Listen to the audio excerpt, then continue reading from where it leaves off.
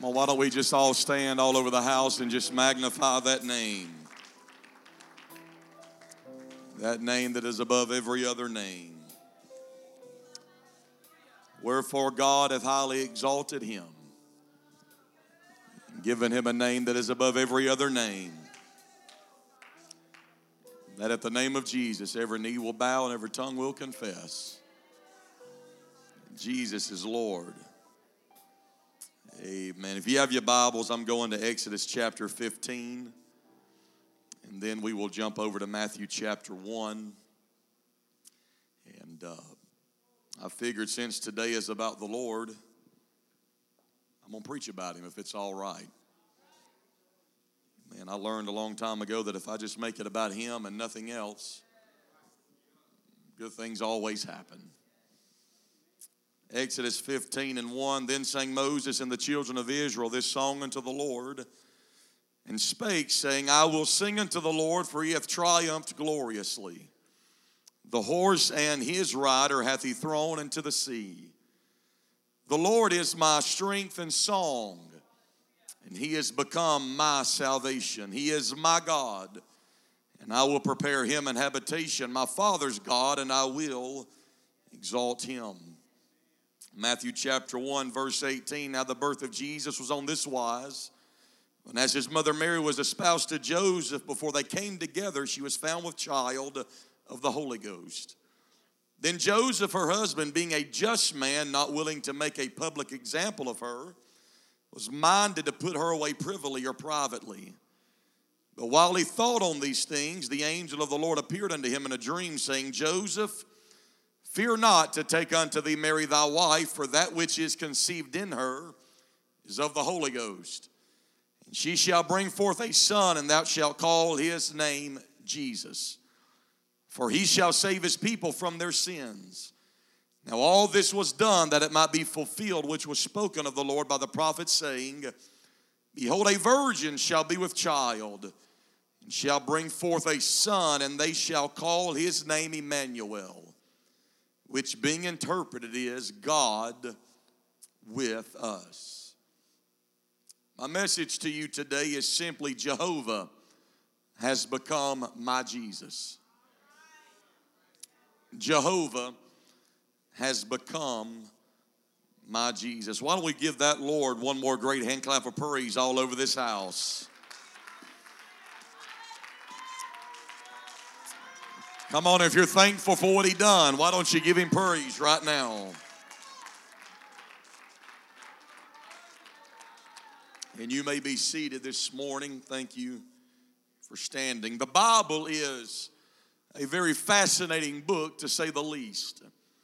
It has 66 books, 1,189 chapters, 31,173 verses, 774,746 words. There are 18 historical books. There are 5 poetical books, 17 prophetical books, 4 gospels, 22 epistles, 40 authors, and 2 covenants, and one God who spans both time and eternity. The Bible, ladies and gentlemen, is a book that is replete with God's timeless promises. It is a book that is full of God's prophetic utterances. But may I also remind you that while the Bible is full of complex characters, different dispensations, and a multitude of miracles, it is also a book of songs. And while the Bible entirely is not a song book, you will find that the Bible is a book that contains at least 185 different songs. Battles, coronations, funerals, cities being sacked, and seas splitting up. You can find songs in the Bible for various kinds of occasions. 150 of the 185 songs, or 80% of the songs in the Bible, are found in the book of Psalms, which was the songbook for the nation of Israel. We have the Song of Solomon, which we understand to be a famous love song between a bride and a groom. I would also remind you that while Solomon did write the Song of Solomon in the Bible, he also wrote 1,004 different songs. But this, the Song of Solomon, is what the Bible calls the Song of Songs. It was the greatest song he ever wrote. We then have Lamentations, which when you begin to study it in depth, you find out that that book is a set of 5 dirges, or songs mourning the fall of Jerusalem. The longest song in the Bible is in Psalm 119. It has 1,732 words. The shortest song or songs in the Bible are in 2 Chronicles chapters 5 and 20.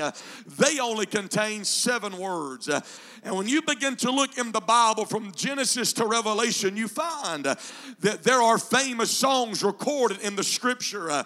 I am reminded of Deborah's song because it was sung by the prophetess Deborah herself in the book of Judges 5 after the Lord gave her and Barak victory over the Canaanites. It is in Judges 5, 1 through 5 when the Bible says, "Then sang Deborah and Barak in that day, saying, Praise ye the Lord for avenging Israel, when the people willingly offered themselves. Hear, O ye kings, give ear, O ye princesses. I will sing unto the Lord. I will sing praise to the Lord God of Israel." We then have David's song, which was sung after David defeated the man Goliath in the valley of Elah.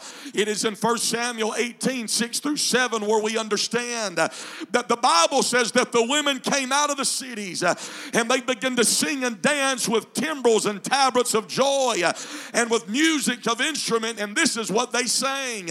They said, "Behold, Saul has killed his thousands, but David his tens of thousands." We have in the Bible the song of Jehoshaphat. It is in 2 Chronicles where this man appoints singers as they walk into the battle. 2 Chronicles 20 and 21, the Bible says that he, speaking of Jehoshaphat, consulted with the people and he appointed singers unto the Lord that they should praise the beauty of holiness as they went out before the army. And they said, when you walk into battle, this is what you sing. Praise the Lord, for his mercy endures forever. We then have the song of Paul and Silas in the New Testament. Acts 16, they're in prison for preaching and casting a spirit of divination out of a girl. But Acts 16, 25 says, "And at midnight, Paul and Silas prayed and sang praises unto God." Ladies and gentlemen, can I submit to you this morning that this is why we still sing when we come together. This, ladies and gentlemen, is why we done what we done this morning, because something powerful happens when we come together and begin to magnify his name together. How many times do we come to church and we praise him for the victories he's already done, like Deborah and like the women of Israel? But sometimes we've got to come to church and give him praise for victories he's not yet done. Sometimes you've got to be like Jehoshaphat, Paul and Silas, and say, "God, you haven't done it yet, but here's prophetic praise. Here's a prophetic song."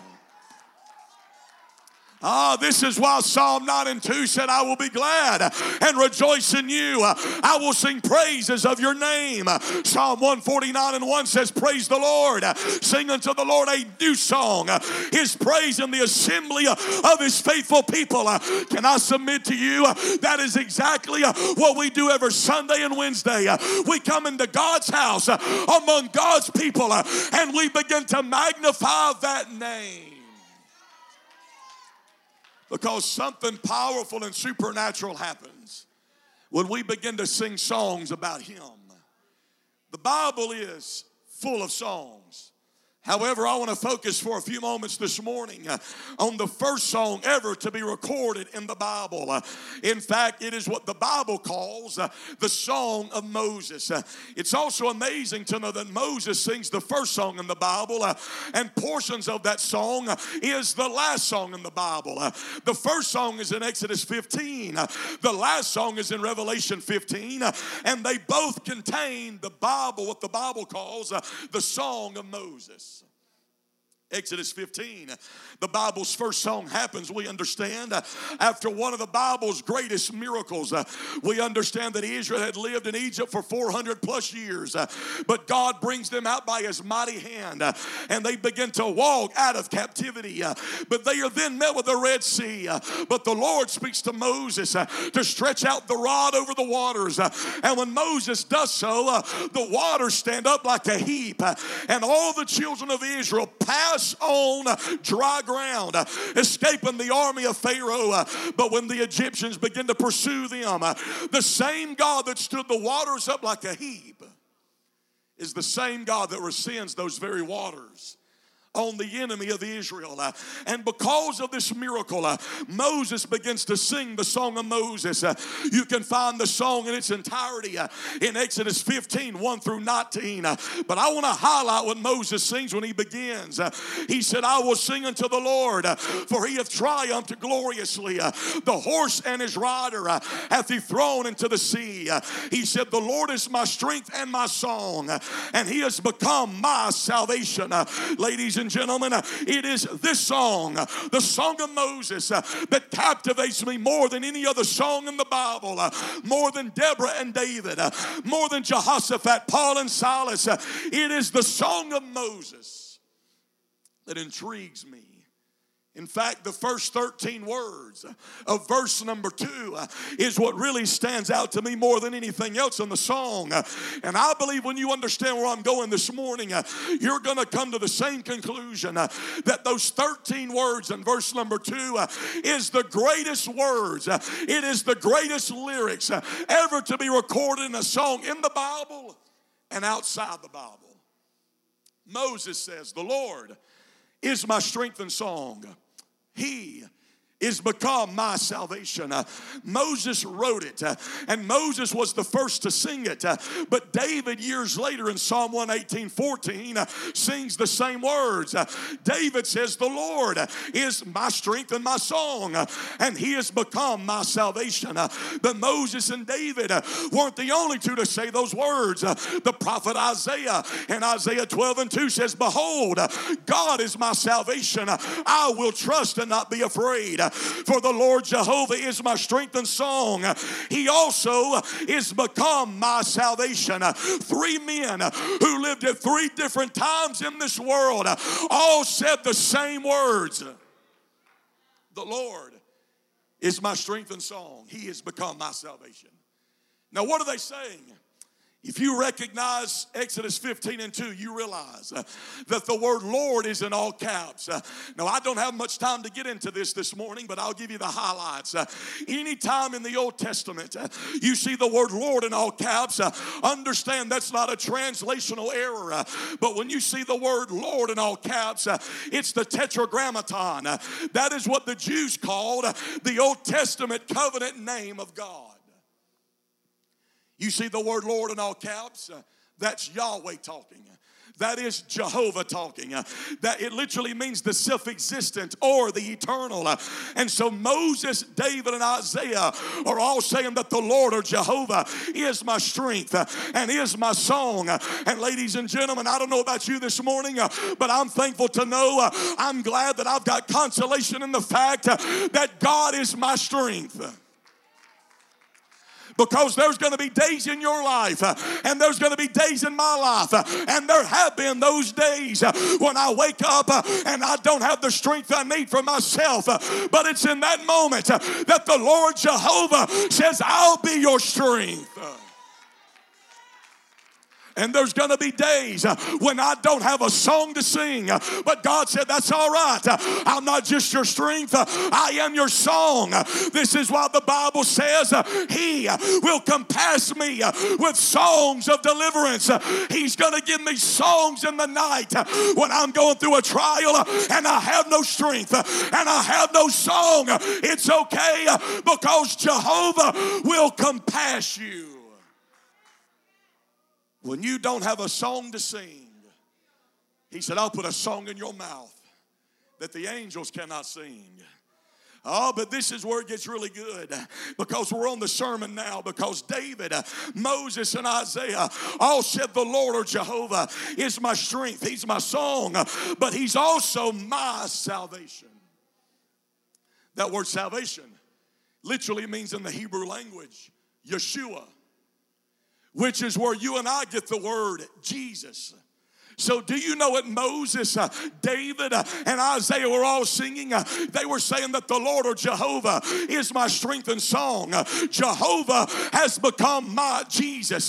Ladies and gentlemen, can I submit to you, all the way back in the Old Testament, God put in the mouth of those three men that there's a day coming when the invisible, when the self-existent, when the eternal is going to put on flesh.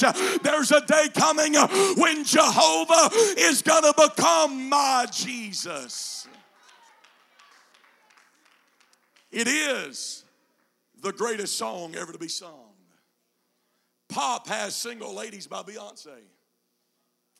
Country has I Walk the Line by Johnny Cash.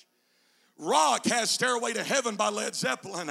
But can I tell you that the church this morning has the greatest song ever to be sung? And those words simply say, Jehovah has become my salvation. Jehovah has become my Jesus. That's why I shout. That's why I rejoice. That's why I come to God's house. Because when I could not save myself, He put on flesh and He said, I'll do for you what you cannot do for yourself. If nothing else gets you to rejoice, that ought to get you to rejoice. Jehovah became my Jesus. It was not an ordinary song, but it was a prophetic song. And it's not an accident that Moses, David, and Isaiah all wrote those words. Moses is a type of Christ. David is a seer of things to come. Isaiah gives us more messianic prophecies about Jesus than anybody else. And all three men were singing about a day when the Jehovah God of the Old Testament was going to make himself known. This is why in Matthew chapter 1, Joseph is struggling with the idea of marrying a woman who's pregnant with a baby that's not his. The Bible says Joseph was a just man. He was a good guy. And he said, I don't want to make a public example out of Mary. I'm going to put her away privately. This is why the angel appears to him and says, Joseph, fear not, because that is born of Mary is conceived by the Holy Ghost. I know that's not your baby, Joseph, but by the way, you can't even name that baby. It's already been determined what that baby's name's going to be. You're going to call him Jesus because he's going to save his people from their sins. Do you know what the name Jesus literally means? It means Jehovah salvation. It means Jehovah saves. Ladies and gentlemen, when Jesus was born, that was the day Jehovah had put on flesh. When Jesus was born, that was simply meaning that every Old Testament prophecy is being fulfilled right now. He was Emmanuel, God with us. He was Jesus. He was Jehovah Savior. An even greater understanding of this is in John 1:1 and then in John 1:14. I love the book of John because John's on a mission. You talked about Gnosticism this morning. That is exactly what John was dealing with in the first century when he wrote the book of John. And so John comes right out of the gate swinging. In the beginning was the Word, and the Word was with God, and the Word was God. Verse number 14, and the Word which was God, the Word which was with God was made flesh. Another translation literally means, and the Word became flesh. There is an identical syntax of John chapter 1 in John chapter 2. Now, hang on to me now. John 1 says, in the beginning was the Word, and the Word was with God, and the Word was God. John 1:14, and that Word became flesh. The identical language is in one chapter removed from John 1. Go to John chapter 2 before you throw it up. Hang on to me. John chapter 2, give you context. There is a marriage at Cana of Galilee. Mary, the mother of Jesus, is there. And in the process of this, they run out of wine. Now, That's a different topic for another day. It wasn't the same wine we think of today. Anyway, they got a problem. Lord, we got a problem. Jesus said, it's not my time to work, I'm sorry. Mary says, I know what he just said, but whatever he tells you to do, you just do it. And we understand that they bring the water pots and the water is turned into wine. Can I just insert this right here? The book of John chapter 2 has more to do with just wine at a marriage. Because in those days, they brought out the good stuff first, and then as the party progressed, they brought out the cheap stuff later. But when they bring that wine to those rulers, they said, wait a minute, you've saved the best wine for last. Can I tell you, John chapter 2 is in type and shadow, a depiction of the day of Pentecost. Because he said, you saved the best wine for last. That's why Solomon said the end of a thing is greater than the beginning. That's why the book of Joel said in the last days, I'm going to pour out my spirit upon all flesh, and the latter rain is going to be greater than the former rain. But when Jesus does the miracle, John 2:9 says the water was made wine, or the water became wine. John 1:14 and John 2:9 are identical in syntax. Because when the water became wine, the water did not cease to exist. But the water was contained in the wine. But when the water became wine, the water took on a dimension that it did not have prior to becoming wine. The water was still contained in the wine. And in the parallel language, the Word became flesh. And so when the Word, which was God, became flesh, it didn't cease being the Word, but the Word was in the flesh. When the Word became flesh, it was just taking on a dimension of being that it did not have prior to becoming flesh. This is why John goes on and tells us in John 1:18, He hath fully declared Him who is the He, God, who is the Him, Jesus. The only way that God could declare Jesus is God had to become Jesus. Jehovah fully explained who Jesus was by becoming flesh. This is why 2 Corinthians 5:19 says, to it God was in Christ. The Word was in the flesh, reconciling the world, not unto themselves, but unto Himself. God the Spirit was in Christ the flesh. God became a man, but He never ceased from being God. See, there's people today who believe that Jesus was divine flesh. That's inaccurate. And then there's other people who just think Jesus was flesh, a man.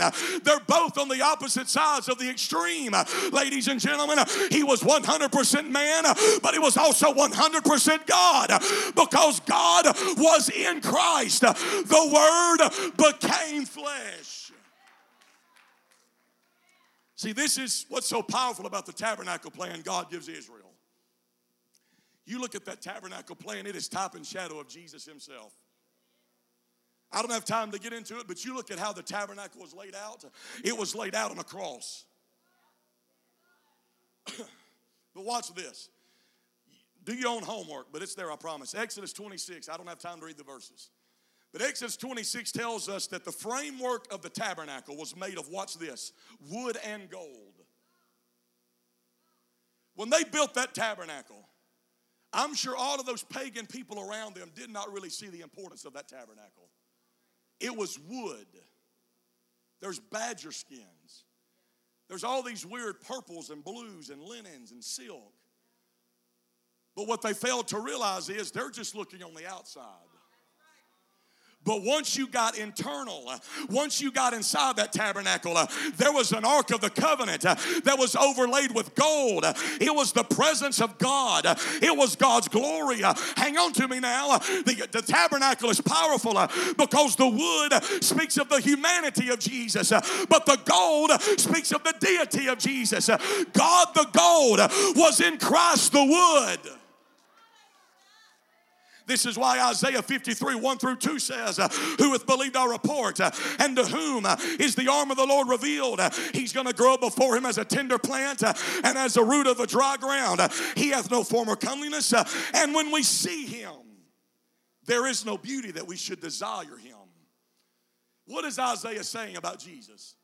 He said there is no form nor comeliness. There's nothing going to be majestic about Jesus. They got these pretty boys painted up as Jesus in the paintings. Absolutely not. They got this smooth skin and this pretty hair, and he was a carpenter. He worked with his hands. When people looked at Jesus, oh, that's just Joseph's boy. That's the son of Mary, the brother of James. They were just looking at the wood. But what they failed to realize, and I know the Bible says there's no beauty that we should desire him. When people looked at Jesus, there was nothing physically attracting about him. He was just a common man. Do you know that the average biblical height of a man in that time was around 5'1" to 5'5"? Theologians believe that Jesus was around 5'2" and a half to 5'3", because there is no beauty in him. There is no form. He wasn't 6'2", tall, dark, and handsome. No, he was 5'3". And he was a carpenter. He worked with his hands. He was a man's man. Ladies and gentlemen, can I tell you that all they saw was the wood. All they saw was the carpenter. But they failed to realize inside that man was the eternal, invisible God. Just like the tabernacle, there was gold inside of him. Every time Jesus went somewhere, blind eyes opened and lepers were cleansed and the dead were raised because God was in Christ. That's why we apostolic shout over 1 Timothy 3:16. And without controversy, great is the mystery of godliness. God was manifest in the flesh. That word manifest literally means to make known. It's the same word that John uses in John 1:18. God hath fully declared him, Jesus. Jehovah became our Jesus. All they saw was a man, but the invisible, eternal God was in that man. I began to look at this some time ago, and Exodus 15:2, the Lord has become my salvation. You can literally take salvation out and put the name Jesus in because that's what it means. So I got this idea, can I go through other verses in the Bible? And where it's reasonable, where you can substitute it, because salvation means more than just Yeshua in the Bible. That's why context matters. Because words are interchangeable multiple times in the Bible. An example of this is angels. In one place, they're called angels because that's what they are in heaven. But in another place, pastors are called angels. Words are used interchangeable and context matters. So I got this idea, can I go through the Old Testament and look at the word salvation and replace it with the word Jesus? And can I tell you that some of our favorite verses in the Bible takes on a brand new understanding? What about Psalm 27:1? It says, the Lord is my light and my salvation.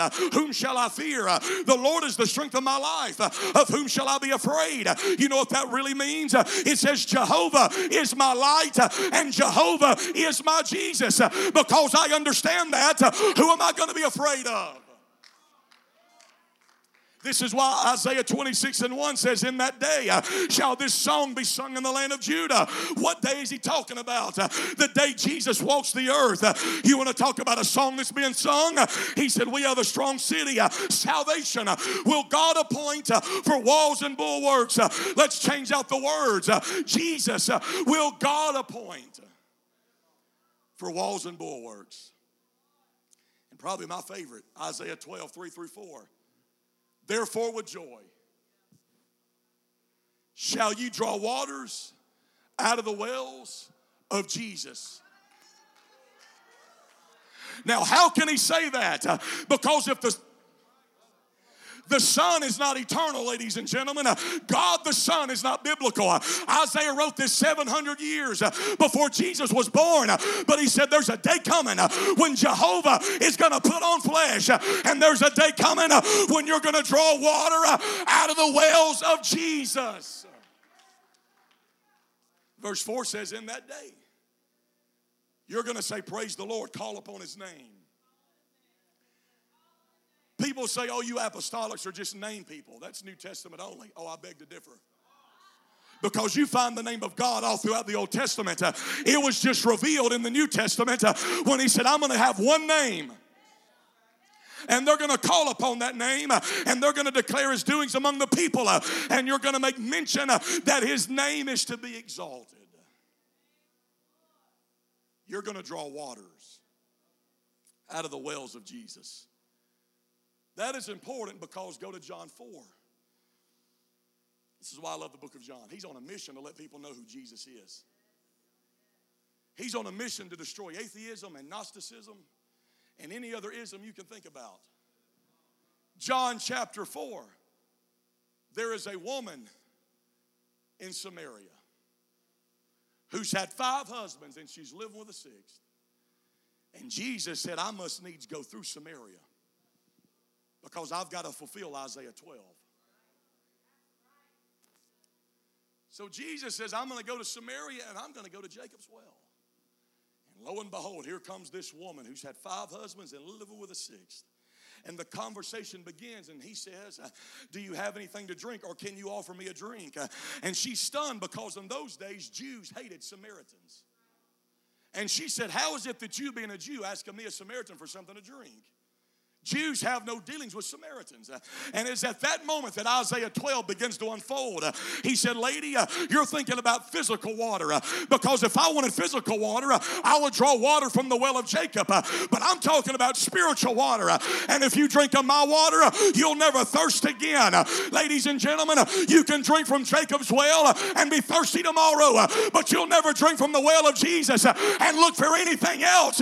Ladies and gentlemen, it was at that moment when Isaiah 12 became fulfilled. You want to talk about a powerful word picture in the Bible? John 4, there is a well sitting on a well. The well of salvation is sitting on the well of Jacob. And ladies and gentlemen, when this lady realized who Jesus was, when she got a revelation of who he was, she left her water pot and said, come see a man who told me all I've ever done. She was looking for satisfaction. That's why she had been through 6 men. She was looking for satisfaction, but you cannot satisfy spiritual needs with fleshly substitutes. That's why Isaiah 29:8 says that a thirsty man will dream and he will drink in the dream, but he's going to wake up and be faint. His soul hath appetite. What is he saying? He's simply saying you cannot satisfy spiritual needs with fleshly substitutes. But here comes Jesus. Here comes the well of salvation. And Jesus became man number 7. Jesus became the 7th man to walk into this woman's life. And the number 7 means completion. Because you begin to draw from the wells of Jesus, you'll find satisfaction. You pour from the wells of Jesus, you're going to find completion. You can look all through this life for happiness, and you'll never find it unless you take a trip to the wells of salvation. You see, the reason why Jesus could offer living water is because the Jehovah who spoke through Isaiah was the Jesus sitting at Jacob's well. He just now has a dimension of being that he did not have back in Isaiah 12. The Lord is my strength and song. He is my salvation. That word salvation literally means 3 things: liberty, deliverance, and prosperity. That is exactly what happens when we obey the gospel. When we repent, we get deliverance. When we're baptized, we get liberty. And when we receive the Holy Ghost, we receive prosperity. I'm glad to know he's my Jesus. It's personal. He became my salvation. And ladies and gentlemen, whatever you need in this house, that is exactly what he can become. I'll prove it to you. This is why John is the only gospel writer who records the 7 I am statements of Jesus. Jesus said, I am the bread of life. I am the light of the world. I am the door of the sheep. I am the good shepherd. I am the resurrection and the life. I am the way, the truth, and the life. I am the true vine. And for some reason, every time Jesus would say those I am statements, the Jews got ticked off. You ever notice that? So what's going on? I am the good shepherd. What's so bad about that? It's invisible in the English, but it's visible in the ancient language. You see, every time Jesus said I am, he was literally saying ego I me. Now that is important because jump out of the New Testament, go back to the Old Testament. And Moses stands before a burning bush. And after he has stuttered his way through every excuse as to why he can't do it, he said, Lord, who do I tell Pharaoh sent me? And there is a voice that comes from that burning bush. And he says, you tell Pharaoh the I am that I am has sent you. You know what that voice was saying? You tell Pharaoh, ego I me. You tell Pharaoh that the Lord God, the self-existent eternal, is the very God that is sending you. Man, I don't have time to get into this, but that's why all the plagues of Egypt is a direct attack on the gods they served. They worship the god of cattle. That's why there's bulls on cattle and there's dead cows everywhere. They worship the god of light. That's why there's darkness. God was simply saying, they're not, but I am. That's why a stutterer, that's why somebody that had no self-esteem could walk into the courts of Pharaoh with boldness not of his own.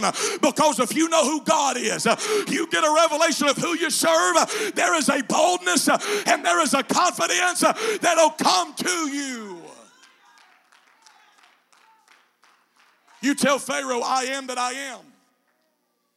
Years later, and I don't have time to get into it, but the Jews become so terrified.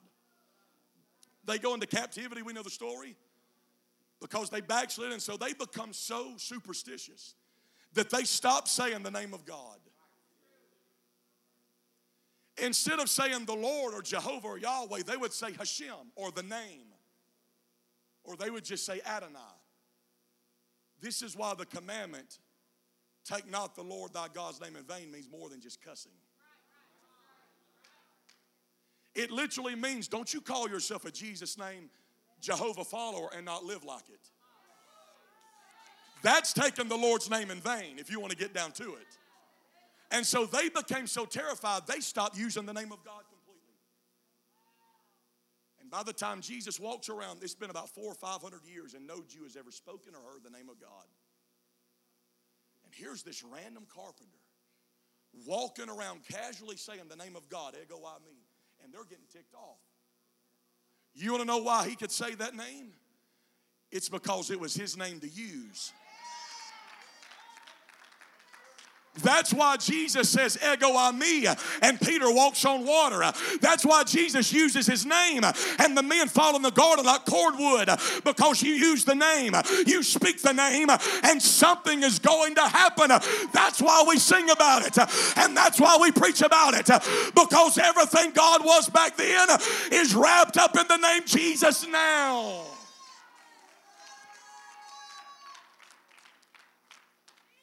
See, this is why Jesus said, before Abraham was, I am. And the Jews are confused. You're not even 50 years old yet, and you're saying you're before Abraham. They're just looking at the wood. But there's gold inside that body that was here long before Abraham walked the earth. That's why Jesus said these words, and this is a strong statement, but Jesus said it, not me. He said, if you believe not that I am, you're going to die in your sins. If you don't believe that I am the self-existent eternal Jehovah in flesh, you're going to die in your sins. And this is why Jesus said, when you've lifted up the Son of Man, then you're going to know I am. When I die on a cross, something is going to happen. And we're about to get to it. Jesus says, when I die on that cross, you're going to know that I am who I said I am. This is why we do everything in the name of Jesus. That's why Colossians says, whatsoever you do in word and deed, do it all in the name of Jesus. We pray in that name, we baptize in that name. Because the eternal God is wrapped up in that name. I was watching a debate some time ago, and I'm not a debater, but I like to watch them.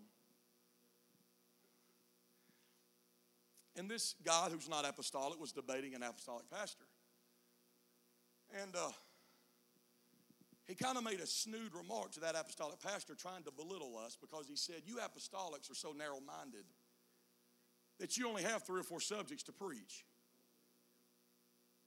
His point was, you're more inspirational than you are informational. You people just shout and you don't have any depth in that book. And he said, you only have 3 or 4 subjects to preach. And immediately when I thought of that, I'm like, you're wrong. Because we don't have 3 or 4 subjects to preach. We've got one. Because I can read that book and come to the understanding that if I preach Jesus, everything that I need flows out of him. And the only way that is possible is the self-existent eternal God, the Jehovah God of the Old Testament, became flesh. And we call him Jesus because he is Jehovah Savior. And whatever I need, I can just call on that name. We're not Jesus only. We're Jesus everything. Because everything we need flows from him. I'll be honest, I was laying in the hotel bed this morning about 1:30, wondering, what am I going to preach this morning? Because I know there's going to be a lot of people here. And there's going to be people in this room who needs provision. So I thought, you know what, I could preach about Jehovah Jireh, the God who provides. But then I thought, no, wait a minute, there's going to be other people that probably need a healing. So I could have preached about Jehovah Rapha, the Lord who heals. But then I thought, you know what, there's probably people in the room who needs victory at some place in their life. So I could have preached about Jehovah Nissi, our banner of victory. And then I thought, you know what, we're living in a very troublesome world. There's probably people in this room who needs peace. So I could have preached about Jehovah Shalom. I could have preached about Jehovah Rohi, our shepherd, the God that's always with us. I could have preached about Jehovah Shammah or Jehovah Shabbath, and the list goes on and on. And so while I'm laying there in bed wondering, what in the world am I going to preach? Because there's going to be a various amount of needs in that room. The light bulb came off, and I just decided, you know what? I'll just preach Jesus. Because you may need a healing on this side of the building, and he'll become healing. But at the same time, he can become your provision over here. You may need peace in the back. The fact is, ladies and gentlemen, if you preach Jesus, you get miracles. You preach Jesus, you get salvation. Everything that we'll ever need is wrapped up in that name. But here we are, and we're going to close this up. Jesus said, when I'm lifted up on the cross, you're going to know that I am. So what's going on at the cross? Matthew 27:46. Now here's the truth of this verse. This is a verse that has caused a lot of people to wonder and be confused. Jesus said something's going to happen at Calvary that you're going to know I am who I said I am. So what's going on? Matthew 27:46. Jesus is moments away from dying, and he says that statement that people have gotten confused over. My God, why have you forsaken me? And if we do not let the Bible interpret the Bible,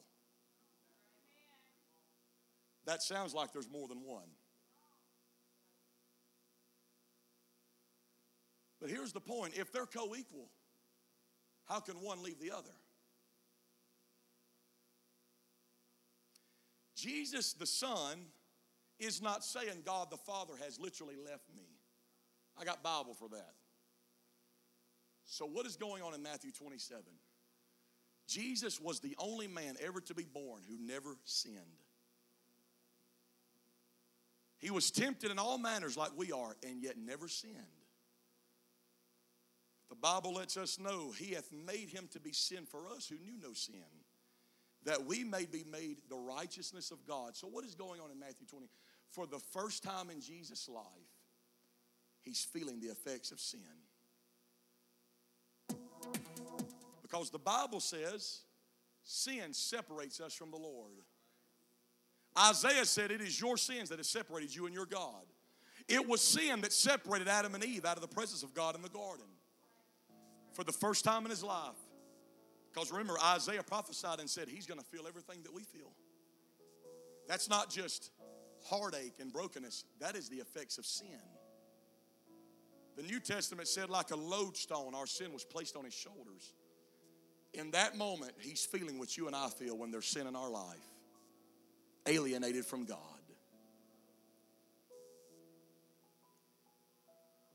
So why did Jesus say those words, my God, why hast thou forsaken me? If I were to ask you, or if I were to say the words amazing grace, what comes next? If I were to say the Lord is my shepherd, you get it? It's just programmed in our mind. You can go 10 years and never hear amazing grace, but you let them get those first two words out, and the entire song comes back to memory because it is something we have heard for so long. Can I tell you that when Jesus says, my God, why have thou forsaken me? He's not saying that crying out in desperation. Again, the Bible has to interpret the Bible. Psalm 22:1. My God, why hast thou forsaken me? Now, nobody's being crucified in Psalm 22. David is not dying on a cross in Psalm 22. But can I tell you, the Bible tells us that David was not just a singer and a songwriter. He was a seer of things to come. David was a prophet. And I don't have time to get into it. You read the book of Psalm chapter 22 and you find out that that is a prophecy giving about the crucifixion of Jesus. He says things about like, they cast my lots and they cast lots for my garments and they divide my lots and my vesture. He said they pierced my hands and my feet. I'm brought down to the jaws of death. You can read Psalm 22 and you realize that that is a prophecy about Jesus dying. And when Jesus says, my God, why have you forsaken me? You know what he was doing? One more time in his love and mercy, trying to reach those people who rejected him. He said, you're going to know when I'm dying, I am who I said I am. You know what Jesus done? He reaches all the way back hundreds of years to the songbook of Israel and begins to sing. Jesus is not crying out in desperation for help. Jesus is singing on the cross. And you can read it in Matthew 27. When he says those words, they begin to quote Psalm 22. Because in that moment, their eyes are open and revelation occurs. Now, wait a minute. David prophesied about this. And we are now living in the fulfillment of it. Jesus sings a song on Good Friday because he said, the day that I die, you're going to know that I am. You're going to know that I didn't send somebody else to do the dirty work. I came myself. And I died on a cross. And as we stand all over this room this morning, can I tell everybody in this room that yes, that was flesh dying on a cross. But God the gold was inside that flesh. Because he loved us enough to say, I'm going to do it myself. You ever heard that statement, if you want something done right, do it yourself? God tried it a lot of other ways in the Old Testament. The blood of bulls and bullocks and goats. But it wasn't sufficient. So God said, I got to do it myself. I got to put on flesh. This is why Paul said in 1 Corinthians 2:2, I am determined not to know anything among you save Jesus Christ and him crucified. But aren't you thankful that God, that Savior, didn't just die, but he rose again so we all might have life and have it more abundantly. It's the greatest song ever to be written. Jehovah has become your Jesus. And as we lift our hands all over this house, we're going to transition. They're going to sing whatever they feel to sing. Simply come on this Easter Sunday to preach about Jesus, ladies and gentlemen, because I understand that if I preach Jesus, whatever you need in this house, you can have it. You need a healing, he can heal you. You need prayers answered, he can give answer to those prayers. You need direction, he can give direction. And we've already got people moving. So if you need something from the Lord today, we're not going to pressure anybody. But if you want something from the Lord, I wonder if you could just step out and come bring your need to Him right now. If you feel more comfortable to pray in your seat, you're more than welcome to do it. But I'm telling you, the Lord Jehovah's in this house. And He said, whatever you need, I can become that right now.